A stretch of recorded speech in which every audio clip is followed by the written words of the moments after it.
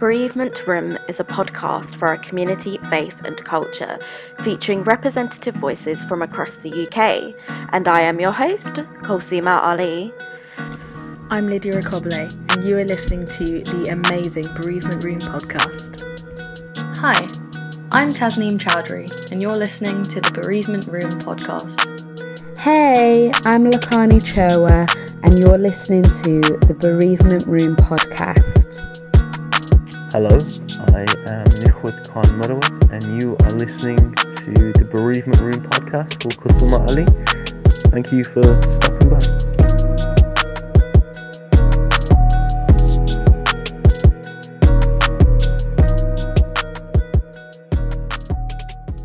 Today's guest is Amira Kazi. Amira is a student at the University of Oxford. Welcome, Amira. How are you? Hi, I'm so well, thank you. How are you? Yeah, not bad. Not bad. I'm really pleased you've joined us today. So today's episode is about suicide. It's a deeply personal experience that you're going to be sharing with us today. So before we kind of get into all of that, kind of talk us through where you're from, what you do, what you're studying at the University of Oxford, just what your background is. Yeah, cool. Yeah.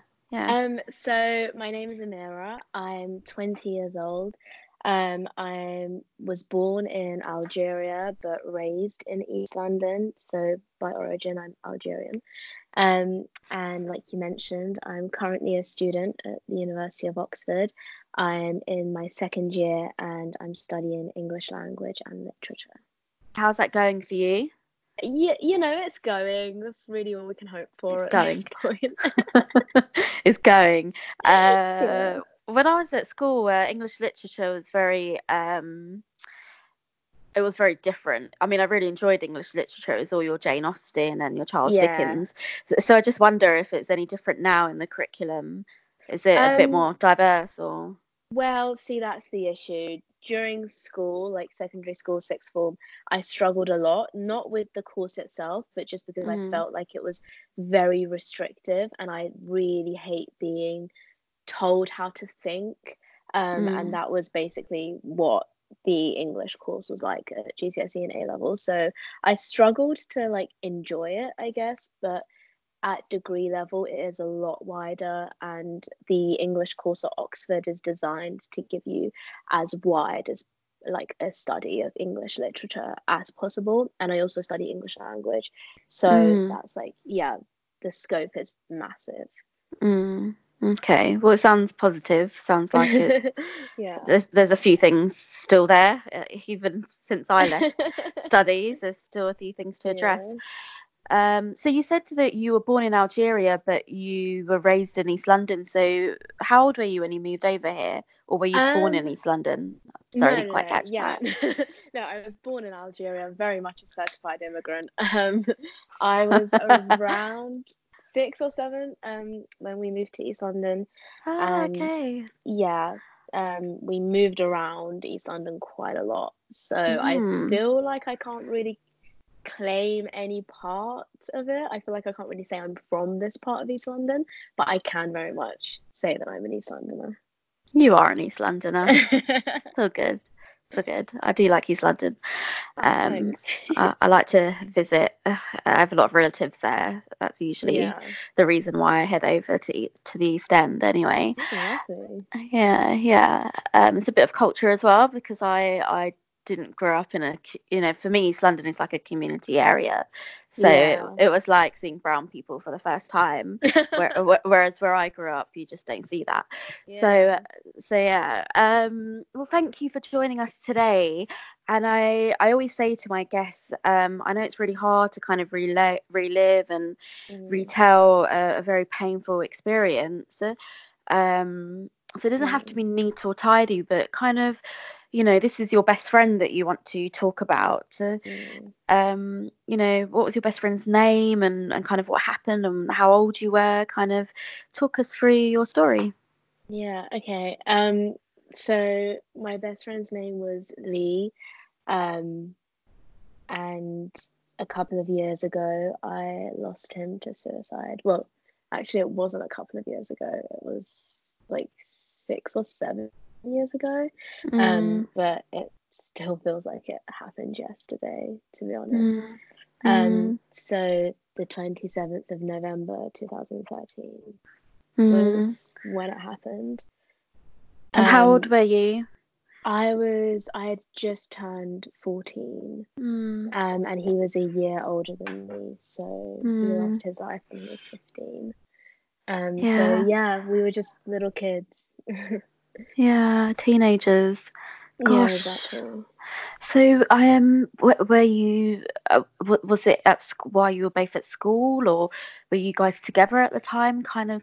Do you remember? Are you able to talk about it a little bit? So it wasn't during school, thank heavens. I think the school would have had a lot on their hands if there was a suicide on site.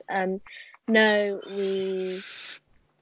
I guess we were similar in a lot of ways, and that was why, or it was how we got so close. As a kid growing up, I always found it really, really difficult to make friends, but also just to interact with people on like a social level.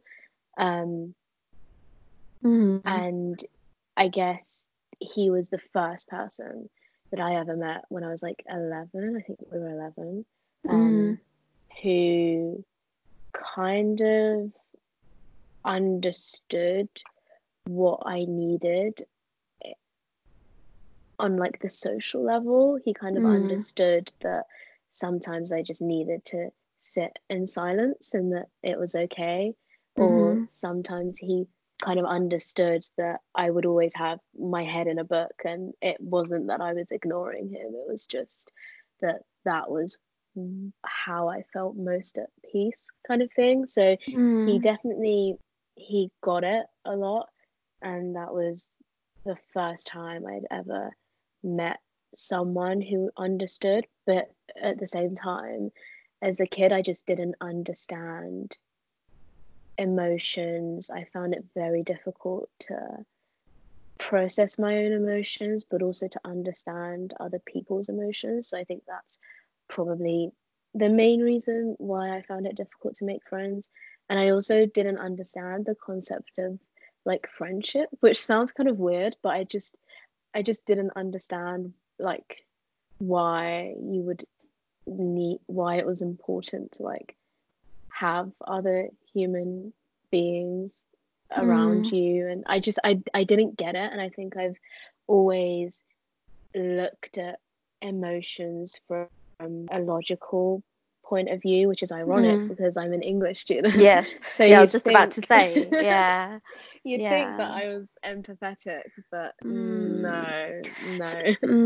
So with Lee, was he kind of, because you were going through so much at that point, was he like your rock then? He would sit there in silence and it was okay. You didn't have to talk. Yeah, exactly. It was so weird. Like I'd never experienced that before. Like I'd never met somebody who just got it, and I didn't even know that I was going through a lot then. I was just a kid, and I was going through primary school. We moved houses a lot, like an insane amount. I think I went to 11 primary schools, I think, roughly. Wow. Yeah, it was insane. That's a lot. That's a lot. It is, as in to the point where I would spend maybe like a few months in one school and then we'd immediately move. So that meant that I obviously found it a lot more difficult, not just to make friends, but to keep friends. Yeah, sure. And it meant I didn't really know what it was like to have a sense of stability in my life, just because it was never something that I'd experienced before. And so I was friends with Lee for so long, or relatively long. Like it was long for me, I guess. And it was the first time that I didn't feel like I needed to run away, kind of thing. I think I always felt suffocated if I stayed in one place for too long, or if I stayed around the same people for too long, understandably, because we moved around so much.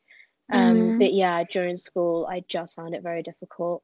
I used to just not go to class quite a lot as like a little 8-year-old. I'd just like stay in the library, and then I'd get in trouble because like you can't just ditch school when you're 8. Yeah, of course. The teachers didn't really understand like the needs that I had. I don't even think I understood the needs that I had, really. So we're going to talk a little bit about your needs and kind of support from school, community following what happened. Amira is now going to go back to that day that Lee died. If you have been affected by suicide, you know someone that has died by suicide, please can I ask that you practice self-care, as the following content within the audio includes incredibly sensitive content. Thank you.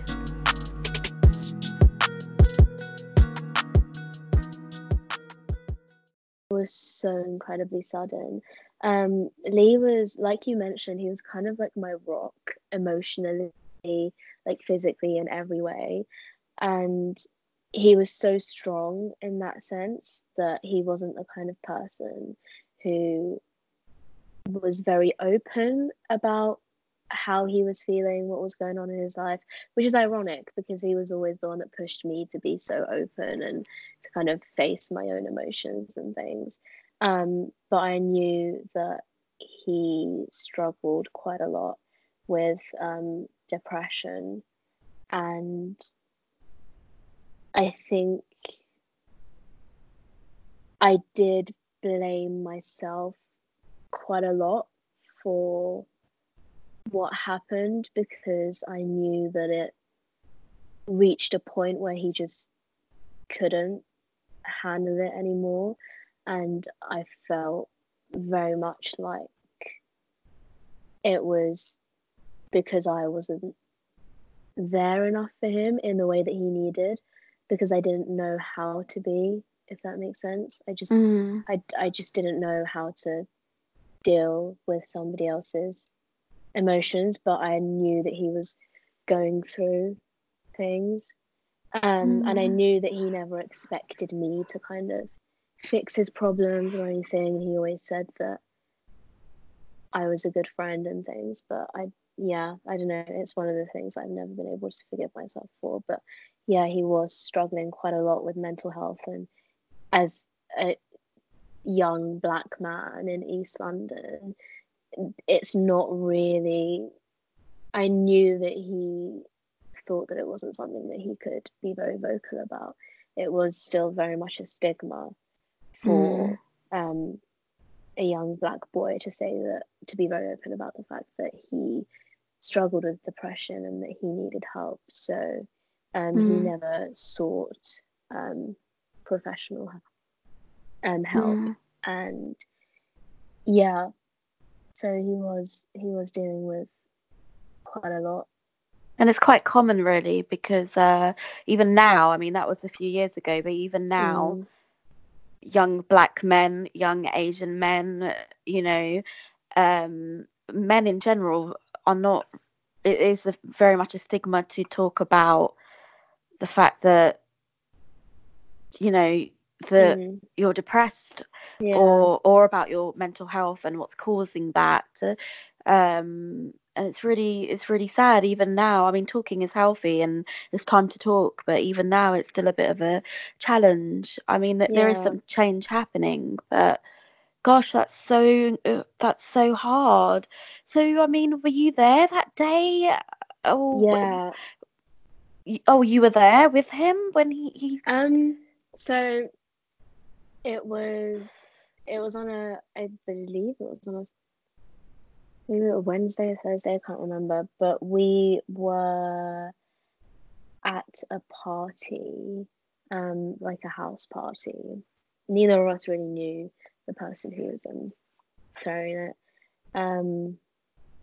And earlier that day, we'd had a discussion actually a really deep conversation about me and about my general inability to face emotions and to understand them. And I felt like even then, when we like halfway through the conversation, I felt like he was trying to say something about himself in projecting it onto me, if that makes sense. It wasn't really like, it did very much apply to me, but I was kind of like, is everything okay? Like, is there something that you want to talk about? Like, but he was like, no, I just think it's important for you to be able to understand your emotions and understand how they work. And I think I tried to give him kind of the space to tell me anything if he needed to, but he didn't. So you were both at a house party and you had this Yeah. conversation. Wow. Yeah. So he wasn't. Yeah, I could tell that he wasn't okay. There was something that was bothering him, but I knew that he was the kind of person who wasn't. If he didn't want to talk about something whilst it was bothering him, it was best to just kind of leave him be, and then whenever he felt okay to talk about it, he would. So I knew that something was bothering him, but I didn't want to push it. And I think that's something that honestly we've always admired about each other, that we both gave each other that space that we needed. And so I knew that something was bothering him, but I thought that it would be the best idea to step back. So we were at this party and he was a bit detached, whatever. But I was kind of like, just leave him be.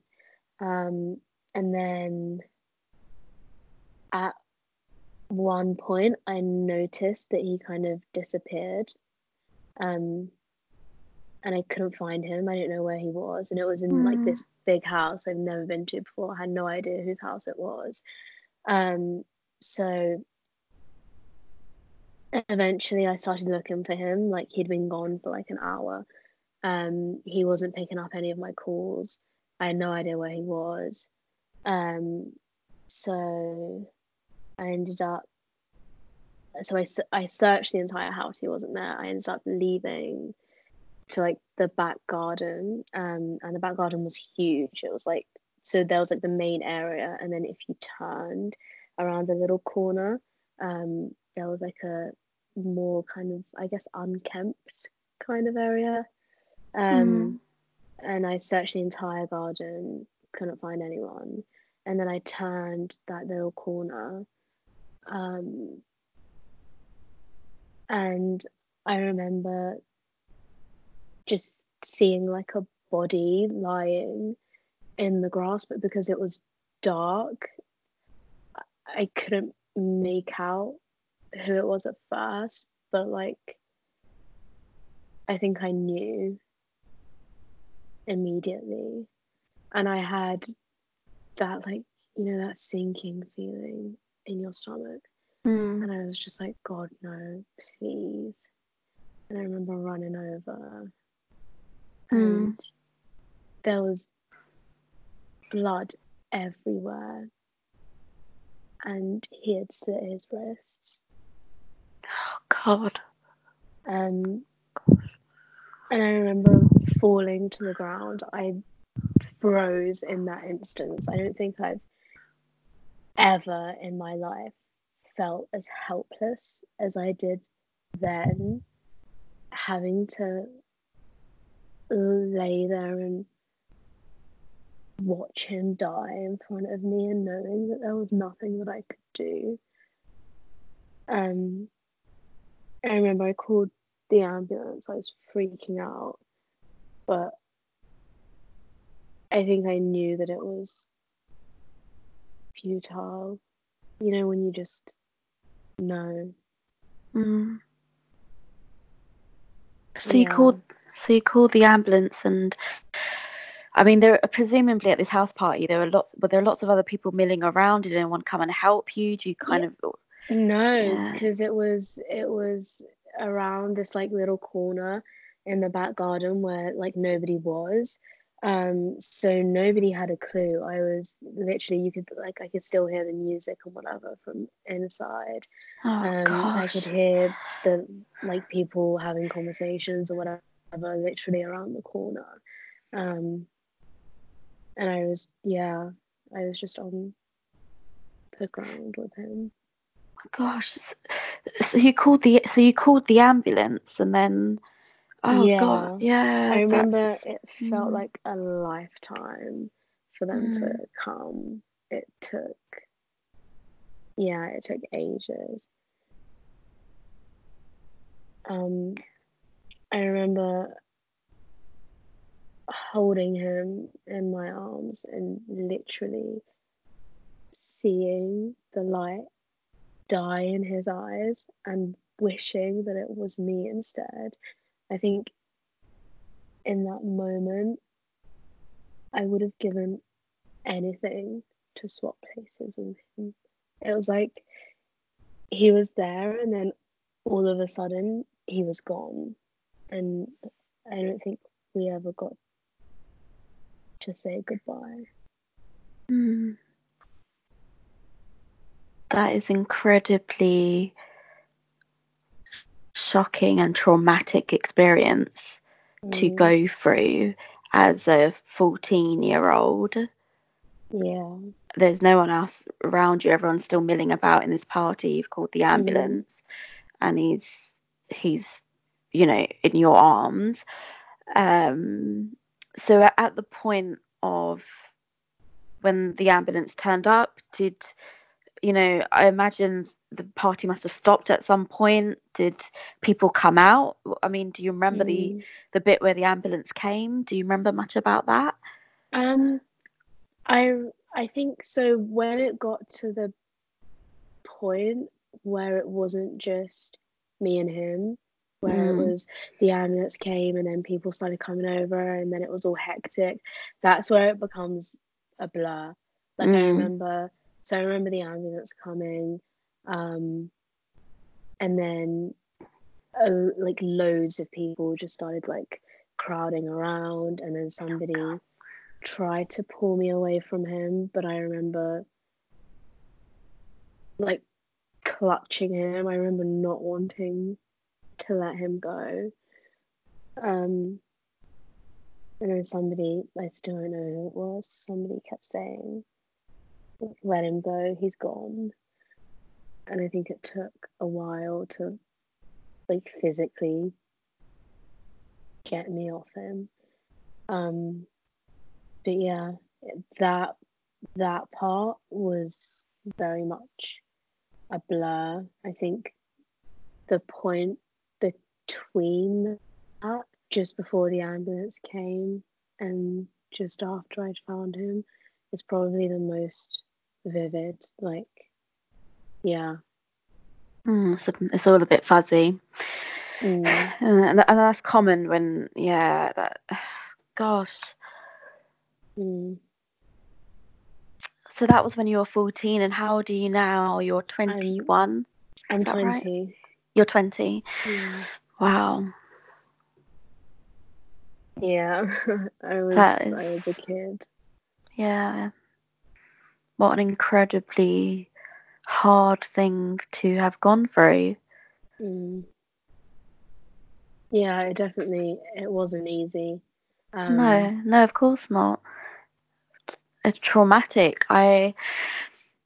Before we kind of, I just kind of want to hold this space for you, because it's hard to go back and relive a moment that you essentially were very much in, that you were there, you were present with him, you'd had this conversation, an hour before. Yeah. That's hard. So I know it gets fuzzy. People are coming and going. The ambulance take him away. Were you do you remember who took you home, or what the rest of that evening was like for you? Did you call his parents, or do you kind of know what happened after? So I remember I didn't go home. I actually ended up spending the night in the house of the person who we didn't know. Yeah, I still have no idea whose house that was actually, but I ended up spending the night there. I didn't call his parents because I think for several reasons. Firstly, I knew that they weren't too fond of me. They felt like I was a bad influence on him. Oh, They okay. weren't, yeah, they weren't, I knew that they weren't my biggest fans, so I thought that it wouldn't be the best idea for me to be the one to kind of break the news. And again, I it's not that I'm insensitive in any way, but I just don't know how to deal with sensitive and emotional situations. So I knew that I wouldn't be able to, I just wouldn't be able to deal with the conversation No, of course in not. an And I mean, you were emotional there. way. Yeah, and Yeah, of course, and you were there, and you're in shock yourself, and you were yeah, there for quite a long time, as you said, until the ambulance yeah. turned up, which felt like a lifetime for you. That would have been an incredibly difficult conversation for a 14-year-old to have. Yeah, yeah. Um, so kind of, so you stayed the night at that house. Mm. Um, what else do you remember about that time? At that point, the next day, what do you kind of remember after? Um, I remember not knowing how to cope. I didn't know what was going on, kind of thing. Mm, Like in me, I mm, yeah, I very much felt like a part of me had died with him that night. mm, And I don't think I've ever really felt the same since. But um I had been diagnosed formally with alexithymia, which it basically means that I don't know how to deal with emotions, my own or other people's, mm, and also depersonalization disorder. And ironically, it was actually Lee who was helping me through that quite a lot, and he was helping me to decipher emotions and feel mine more and things. But mm. I was still very much in the early stages of that. So you weren't So formally diagnosed at that point. Were you I formally diagnosed after? yeah, yeah. But I knew that I didn't know how to kind of cope with it. Mm, I yeah, I was just unfamiliar with it. So I physically didn't know how to grieve him, and I didn't understand the pain that I was feeling, and I didn't know how to make it go away. mm. And so I think I just carried on. I don't think it ever crossed my mind to pause and let myself feel grief. Mm. Which brings me to Yeah. my next point. But before we go there, I don't want to forget the important part of, before we could talk about counselling and Mm, talk a bit more mm, about your feelings and emotions, because I know you had talking therapies and you had some kind of mm, support. But before we go to that conversation, um, this incredibly traumatic thing happened in your presence while you were at a party to mm, your best friend. Um, and I know that you weren't in touch with his parents for various mm. reasons. Did you go to the funeral? What was the school community like after? Were there any remembrances marked? Mm. Do you remember much of that? Um, so I'm not 100% certain on what went on in his school. We went to separate, Did you? Okay. yeah, secondary schools, so I wasn't completely sure what happened in his school. In terms of the funeral, I went to the memorial service, but I don't think anybody knew that I went. I very much stayed in like the background. I didn't want to have to deal with people asking me if I was okay, or people asking me questions about what had happened. And I mean, maybe this is cowardly of me, but I didn't want to have to face his parents, because I don't know why, but I felt, and I still kind of do feel like it was my fault. And I think logically, I know that there's nothing that I could have done, but I've never felt that helpless before. And Yeah, I just keep thinking, like, there must have been something that I could have done. Like, I know that there isn't, but I couldn't help thinking that, and I couldn't bear to look anybody in the eyes, because I don't know, it was just knowing that he was gone and I was still there. I guess I felt guilty for being alive, I guess. I don't know. Were you incredibly close, and you shared a lot of, you trusted each other, and you shared your innermost fears and the things that you were going through? He was someone that you trusted, and you were someone that he trusted. You were good friends, and that is hard. It's hard when those feelings come to surface and you feel this way. So were they aware? Were the family and his friends, were they aware that you were there and that it was you that called the ambulance at a later stage? Is that why you kind of sat at the back of the memorial service, or? I don't actually think they ever found out. Okay. I knew that they knew that somebody found him, called the ambulance, but at that point they didn't know who it was, and I'd certainly never told them. I don't think anybody actually knew, no. So I don't think anybody's nobody knows that I was there. Wow. So as a 14-year-old, you're sitting at the back of his memorial service. What, by yourself? Were you with any family or anyone to give you support? No, I wasn't. I guess I was always the kind of person who preferred to be alone. I didn't like. I think having somebody else there would have probably done more harm than good for me. I felt a lot more comfortable with nobody knowing that I was there, with just being alone there. I didn't feel like it was something that I could share.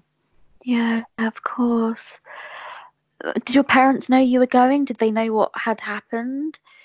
After that night that you spent at the house, when you came home, did you tell anyone? Yeah, I was kind of like, there was an incident. My friend passed away. Like, what happened? Especially when it's in East London, I think your first thought isn't that it's a suicide. Your first thought is, oh, somebody, stabbed him. Yeah, knife crime. Yeah. But no, I was very vague about it. I was kind of like, yeah. So you never told your family? You never told anyone at that point this traumatic experience? No. Wow. That is really fucking hard. God. Yeah. Do you remember what you were thinking about at the memorial service? I mean, do you remember what your thoughts and feelings were like at the time when you were sitting there at the back? Were you... kind of remembering the good times? Was it really? It was just, I remember just feeling numb. I don't know, I just felt numb, and then I felt bad because everyone around me was crying or very, very evidently distressed, but I even as a baby, like, I never cried a lot. I just, yeah, I don't know. I just didn't know how to physically grieve him. So I think I was hurting so much on the inside, but it just didn't translate on the outside. And I think really all I could think about was when it happened. It happened at sunset. And I remember just like sitting at the back of the memorial service and literally just being able to see the sunset. And I think that's why sunsets are so important to me now. And it was when I was on the ground with him. I remember looking up and through tears seeing the most beautiful sunset, but in that moment it didn't look beautiful. And I think for the longest time I couldn't physically bear looking at a sunset, and it's taken me a really, really long time to be able to look at a red sky and see the sun instead of blood. I think, yeah, that was quite difficult for me. It's interesting the things that remind us of something so hard and traumatic, and the things that we can't face. Yeah, I hear you on that. Can you look at sunsets now? Is it something that you've processed? Yeah. It's not even that I can just look at them. I'm so obsessed with them, and I always have been. I think that made me really sad that for a long time I just couldn't, because Lee and I always used to like watch the sunset together, and he knew how obsessed I was with sunsets, and he always used to tease me and say that there's a sunset every day, and every day you act like it's the last sunset you'll ever see. yeah. But yeah, that's nice. Nice. So you guys went to different schools. Yeah. Were you part of the same community? Did you live near each other? Is that how you knew each other? Yeah. So we met in primary school. Oh yeah. Okay. And then I went to an all-girls secondary school, and he was a secondary school near mine. And yeah, we kept in contact even though like I was moving around so much, which was nice. Yeah, you moved around 11 times. That's a lot. A lot for a young child. Yeah. That's tough, and that's great that you guys kept in contact and you had that really special friendship. Yeah. Gosh, I'm just processing it all. Yeah. It's okay, I get it. It's hard. So the memorial service, was that his funeral, or it was okay. It was, so I'm pretty sure the funeral was like a very classic kind of Christian funeral. So there was the church service, and then the burial, and then there was a memorial service in the evening. And it was the memorial service that triggered memories of the sunset, because the sun was literally setting during the memorial service. So, yeah. And were you there at the burial? Were you there, or? No. So you went to the memorial service, okay? Yeah. It's hard. It's a difficult one. So, like, you've obviously at school at this point, so you have to go back to school, right? Yeah, I did. Nobody knows. You haven't really told your parents. He was, did you tell anybody what had happened? Was there anyone you trusted at that point? A teacher? I mean, presumably you went back to school straight away, right? Yeah, I did. No, I didn't tell anyone. I didn't. Obviously now I understand the importance of just telling somebody after something like that happens, but back then I just didn't. I don't know. I didn't understand that I needed to talk about it and that it was something huge and that it had affected me mentally. Like I didn't get it. So I just carried on, and I felt like a part of me had died as well, but I didn't know that it was something that I needed to let myself feel. I kind of just ignored it and pushed it to the side. And academically, I've always had a very obsessive personality. And the way that I dealt with it was to just immerse myself in academics, not necessarily in school, because I was not exactly a model student, let's just say that. But I've always loved to learn, and that's always been the way that I've dealt with basically anything. It's just learn new things, learn more things. Consuming yourself in that. Yeah.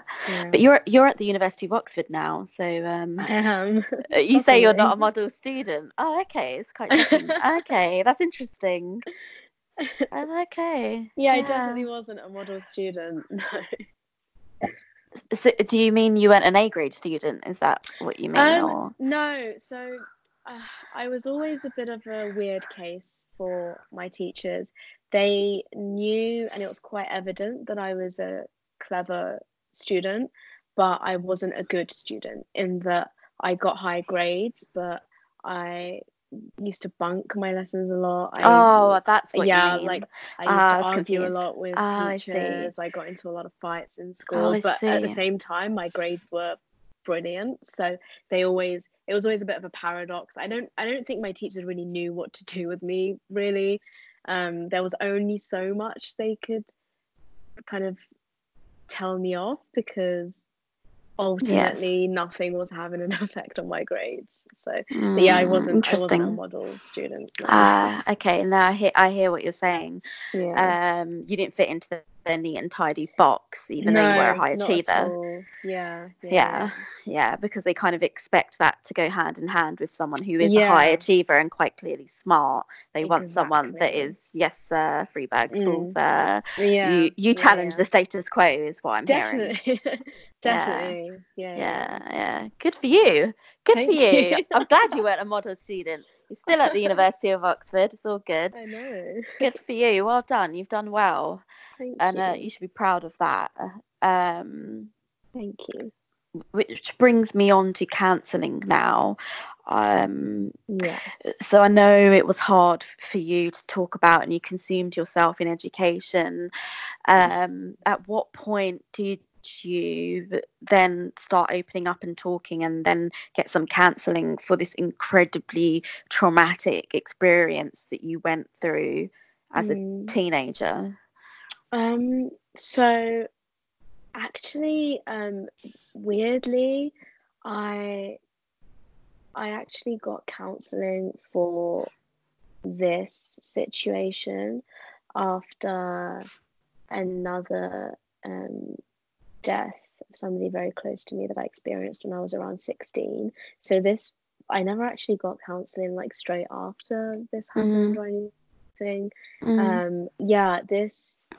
I basically just kind of just let it go for 2 years. For around 2 years. I didn't really let myself feel what I was meant to be feeling, and I guess I was my own counselor, and that I just kind of dealt with it by myself. But then when I was 16, and there was a kind of a similar situation, and I got counselling for that. And then this situation came up when the counsellor was kind of like, have you ever experienced grief before?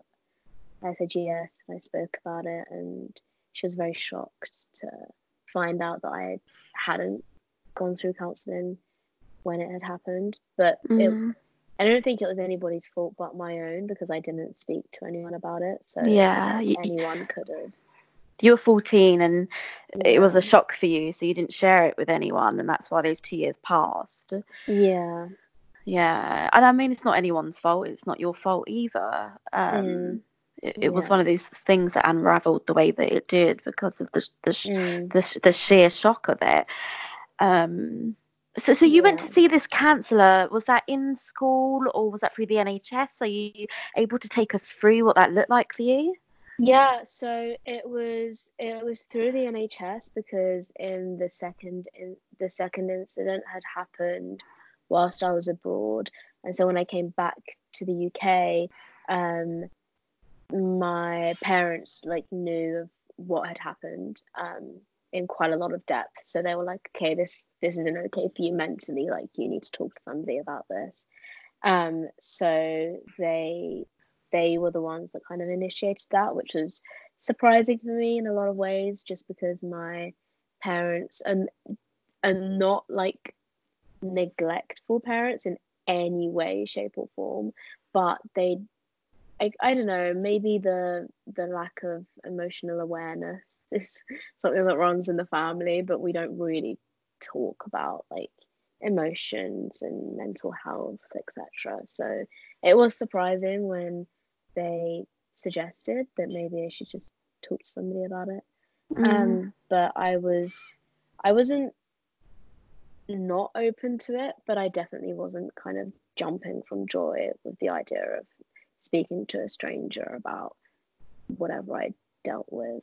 Your feelings. Yeah, which is something because of your condition. Can I say it's a condition? Is it a condition? Yeah, it's something that's hard for you already, so you wouldn't be jumping for joy, especially when it's someone you don't know. Yeah, exactly. So yeah, I went through counselling. It was weird. It was definitely an odd experience. I definitely wasn't used to being put in a position where I had to talk about my feelings, and then I didn't know how to articulate it either. So I feel like I don't know, I feel like I came across as quite cold and detached because I didn't know how to articulate how I was feeling, but on the inside it was like a war zone on the inside, but I just didn't know how to put that into words, but also I didn't know what it was that I was feeling, if that makes sense. Yes, it does. So I just didn't know. I don't know. I just didn't know how to deal with that and how to say it to a counsellor. It was just, it was weird. How many sessions did you have with this counsellor on the NHS? So I had regular sessions every other week for about 6 months. Oh wow, okay. Yeah, it was because she was dealing with the trauma side, and then she decided that my alexithymia and depersonalization was so, I don't want to say bad, but it was pretty bad. Poor. Yeah, it was poor. Yeah. yeah, to the point where she was like, okay, you should have got counselling for this a very long time ago. So yeah. So she did the right thing. She did the right definitely. thing. Yeah. And did you find it helped? And was it a counsellor from a BAME background? Was it someone that you chose, or it was chosen for you for your GP? It was somebody chosen for me. They weren't from a BAME background. Okay. So I guess did that matter? That's that the thing. I guess now I understand the importance of BAME counselors. But back then I didn't look at her and think, oh, she's not going to understand me because she's not from the same background.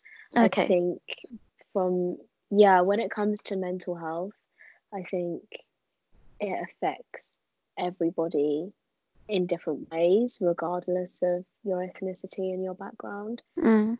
So for me, I just kind of saw her as somebody who could help me rather than somebody who couldn't help me because of her skin color, if that makes sense. Yeah, no, it does completely. And she did help you through that traumatic experience. You were able to open up and talk to her about something you hadn't for so long. Yeah, exactly. And it wasn't something that I'd ever done before, so it was definitely overwhelming. And where I'm from, you just don't talk about your emotions. You don't talk about your feelings. You don't cry in front of people you don't know and things. So it was difficult because I never like to put myself in positions of weakness or a position where I feel Vulnerable. weak. Yeah, like there's nothing I hate more than that. So it was quite difficult, but I think it was just a situation of everything had built up for so long that I just needed to get it out, and I didn't even know that was what I needed until I got it. Yeah. It sounds like you did a lot of work, a hell of a lot of work. Yeah, it was difficult. Yeah, and are you happy that you did? Now, looking back, do you ever reflect on that? Yeah, definitely. I do definitely think it was the right decision. It was difficult for me to make that decision back then because, as far as I was concerned, the way that I was coping with it and my coping mechanisms were working perfectly fine. But yeah, I do think that counselling was definitely a good shout. Yeah, it's a good investment. Regardless of anything, it should just be part of a routine, like going to the gym or having lunch. Talking is healthy, if you can, and if you can't, there are other resources that are available. Do you see a counsellor now that you're, because you are at one of the top universities, where you're studying probably Monday to Saturday? Is that the schedule? For some degrees, yeah. Yes. So for Okay. mine, in terms of contact hours, Monday to Friday, but I am constantly working. Do you see anyone? Do you see anyone now to kind of continue that work, or you did that 6-month work with the counsellor and you're kind of okay with where you are with everything that's happened? Or yeah, so effectively what happened was I had 6 months of quite regular sessions with the counsellor, and then I don't know what happened, but the sessions became a lot less regular, and I was like placed on this waiting list where they were like, for your next session you're gonna have to wait 6 months, and I was like, that's just not happening. And I know that the NHS was in a state at that point, so I decided to just opt out. I was like, I think that's enough, and so I opted out. And in terms of university counselling, we have a very prominent counselling service at uni. I think technically I should really see the counsellor for a lot of different reasons, not just the trauma side of it, but I literally just don't have time, and it's one of those things I've been putting off for so long. Yeah, of course. And you have to be ready, and as you say, when you've got the time to invest in it. No, I hear you. And it sounds like you will. It sounds like you've progressed so much. Like, you've done so much work in something that's has been so hard for you. Yeah, You, I hope yeah. so. Are you proud of yourself, would you say? It sounds like to me you've come so far. I don't think I've ever really been proud of myself. Not in any kind of like self-pitying way or anything. I just think that I do things and then I get places and I don't really see them as things to be proud of. It's like I grew up reading a lot of books and then I did well in exams and now I'm here kind of thing. I don't really see it as something to be proud of. It's like I went through something and then I got over it. Yeah, I can resonate with that. Yeah. I can resonate with that. I'm always getting told to celebrate things, and I'm just like, Yeah. oh, it's done. I've done Yeah, it. exactly. I've done it. I'm just gonna go to sleep now. I don't really Exactly. need to celebrate this. It's fine. It's the next thing. What's the next thing? Next, please. Yeah, exactly. Yeah, it's a weird one. I hear you on that. Yeah, it is a weird one. So yeah, I mean, is there anything else that you'd like to share with us as part of your journey to now? You know, as someone who's 20 years old, what's your self-care like? You know, do you do much journaling or anything that helps you with your day to day? So my Yeah. kind of self-care and coping mechanisms, etc., have stayed the same really from when I was a little kid, and are probably a kind of weird, definitely not what the average person would consider self-care probably, but since I was a kid, like I mentioned, I always have my nose in a book. And I always like to learn a lot. So actually during the period, so between when my friend's suicide happened and the second death happened, so when I was 14 to 16, I became almost completely fluent in German because I was learning it. I was learning it like so much. Wow. And I have an obsessive personality when it comes to learning things. So my version of self-care would just be learn a new language or just learn something new. And So that is what motivates you and gets you going and makes you happy. yeah, definitely. And also traveling. I travel a lot, and I think that goes back to how I grew up and the fact that I feel more comfortable when I'm on the move. If I stay in one place for too long, I feel trapped, and I can't deal with that. So I like to travel quite a lot. There's something very special about traveling. I can definitely hear you on that. Is it solo or do you travel with friends and stuff? Usually solo. Sometimes I travel with my family. But yeah, usually solo. And like currently, what's your kind of friendship circles like? Is it easier now, would you say, to kind of connect with people as you've gotten older? To talk about your grief in particular? Are you able to be open about your grief with your friends?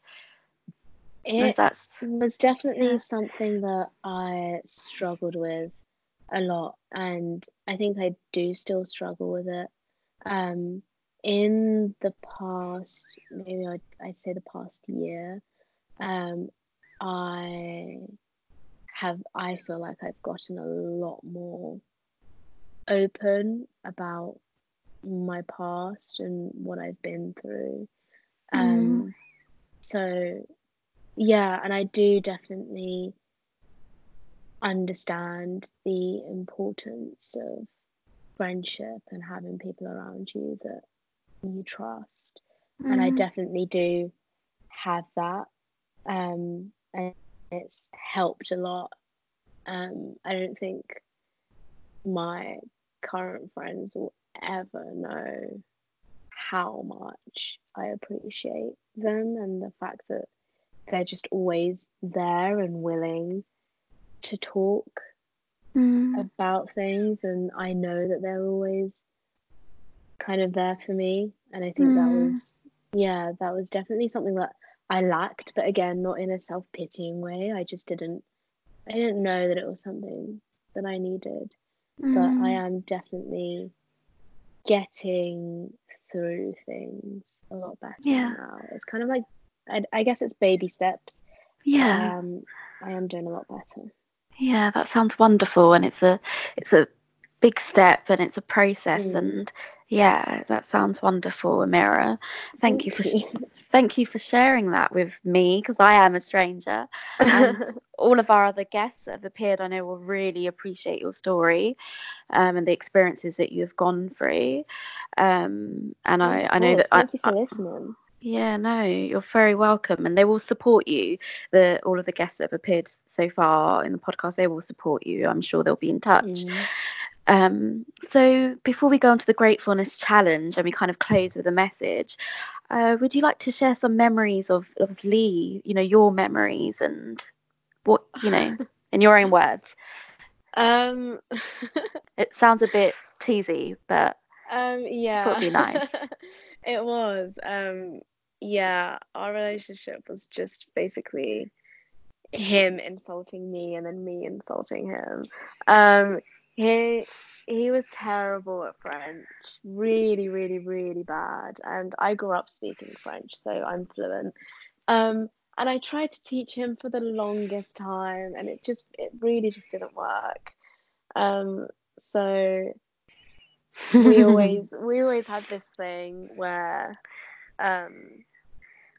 if I was sad or angry or frustrated, which was usually where my emotions went, like if I wasn't just neutral, I was frustrated, and he'd always just try to calm me down in really terrible broken French, and it just managed to make me laugh. And I don't know, it's quite hard to make me laugh when I'm angry, but he always managed it somehow. That's really nice. That's really nice that you remember that. You're just teasing each other. Yeah, really nice. Thank you for sharing it. I know it's a difficult one. It can be a bit cheesy, but I think it's nice to kind of remember. It's nice to just have a moment and reflect, because we get busy with our days and our schedules. But it's really nice that you shared that with us. Thank you. So we're going to get a bit more cheesier now, because I like to do the gratefulness challenge, which I know you've probably already heard about in the podcast. I did a gratefulness challenge about a year ago because my friends that are very pedantic about being positive all the time, which I don't think is realistic, quite frankly. I like to have a moment. Yeah, I don't find that realistic at all. But, I did the challenge because they kept moaning at me. I did the challenge and I found it very difficult. So in the here and now, what I like to do is share something we're grateful for in this moment. It can be anything, big or small. It could be anything you like. So would you like to go first, or shall I, even though I haven't thought about I'll go first to give you time to think about yours. Yeah, thanks for taking that for me. Yeah, cheers. Right now I think I'm really grateful for my friends and the people around me, definitely. Lovely. Really, really nice. Thank you. My turn. I am grateful for, I guess, I don't like to see myself as a negative person, but I like to see myself as someone that's realistic and what's logical and what's going to kind of work and that is tangible. I get that. Yeah, and I do get told off for it often. So for me, I think I am hopeful. I have a lot of hope, and I'm just grateful for having that glimmer of hope, even when things are really shit. Yeah. Because it keeps me going. It keeps me going, and I don't know where I find it from, even at the most worst point. When I'm feeling really down, I seem to hold on to that motivation, that glimmer of hope. So I don't know where it comes from. Maybe it comes from my dad, but it's probably something I've gotten from him. But I just kind of hold on to that glimmer of hope. So I'm grateful for that in this moment. And now hearing your story, I realize how incredibly hard it is to kind of share and open up like that. So yeah, thank you. I'm really grateful that you stayed with us today to share your experiences. Thank you for having me. Yeah, you're welcome. I hope it helped, and to kind of share your truth and reality of what it's like for you and your experiences. Yeah, it definitely did. Yeah. So Amira Kazi, you're in the bereavement room. Thanks to everyone that's tuned in. That was Amira Kazi. She was talking to me about her best friend, Lee, who died by suicide. If you are concerned about anyone that is struggling, you can call Papyrus HopeLink on 0800 068 4141. Thank you for staying with today's story. Let's wish Amira continued success at the University of Oxford. She's been through an incredible journey. Let's wish her well. And as ever, if you need to get in touch with us at the Bereavement Room, you can find us on Twitter. Our handle is @Bereavement Room. We're also on Instagram. If you want to DM us over there, again, the handle is @Bereavement Room. We also have a Deaf Cafe BAME page. It's over on Facebook, and it's @Deaf Cafe BAME. I'm your host, Kulsuma Ali.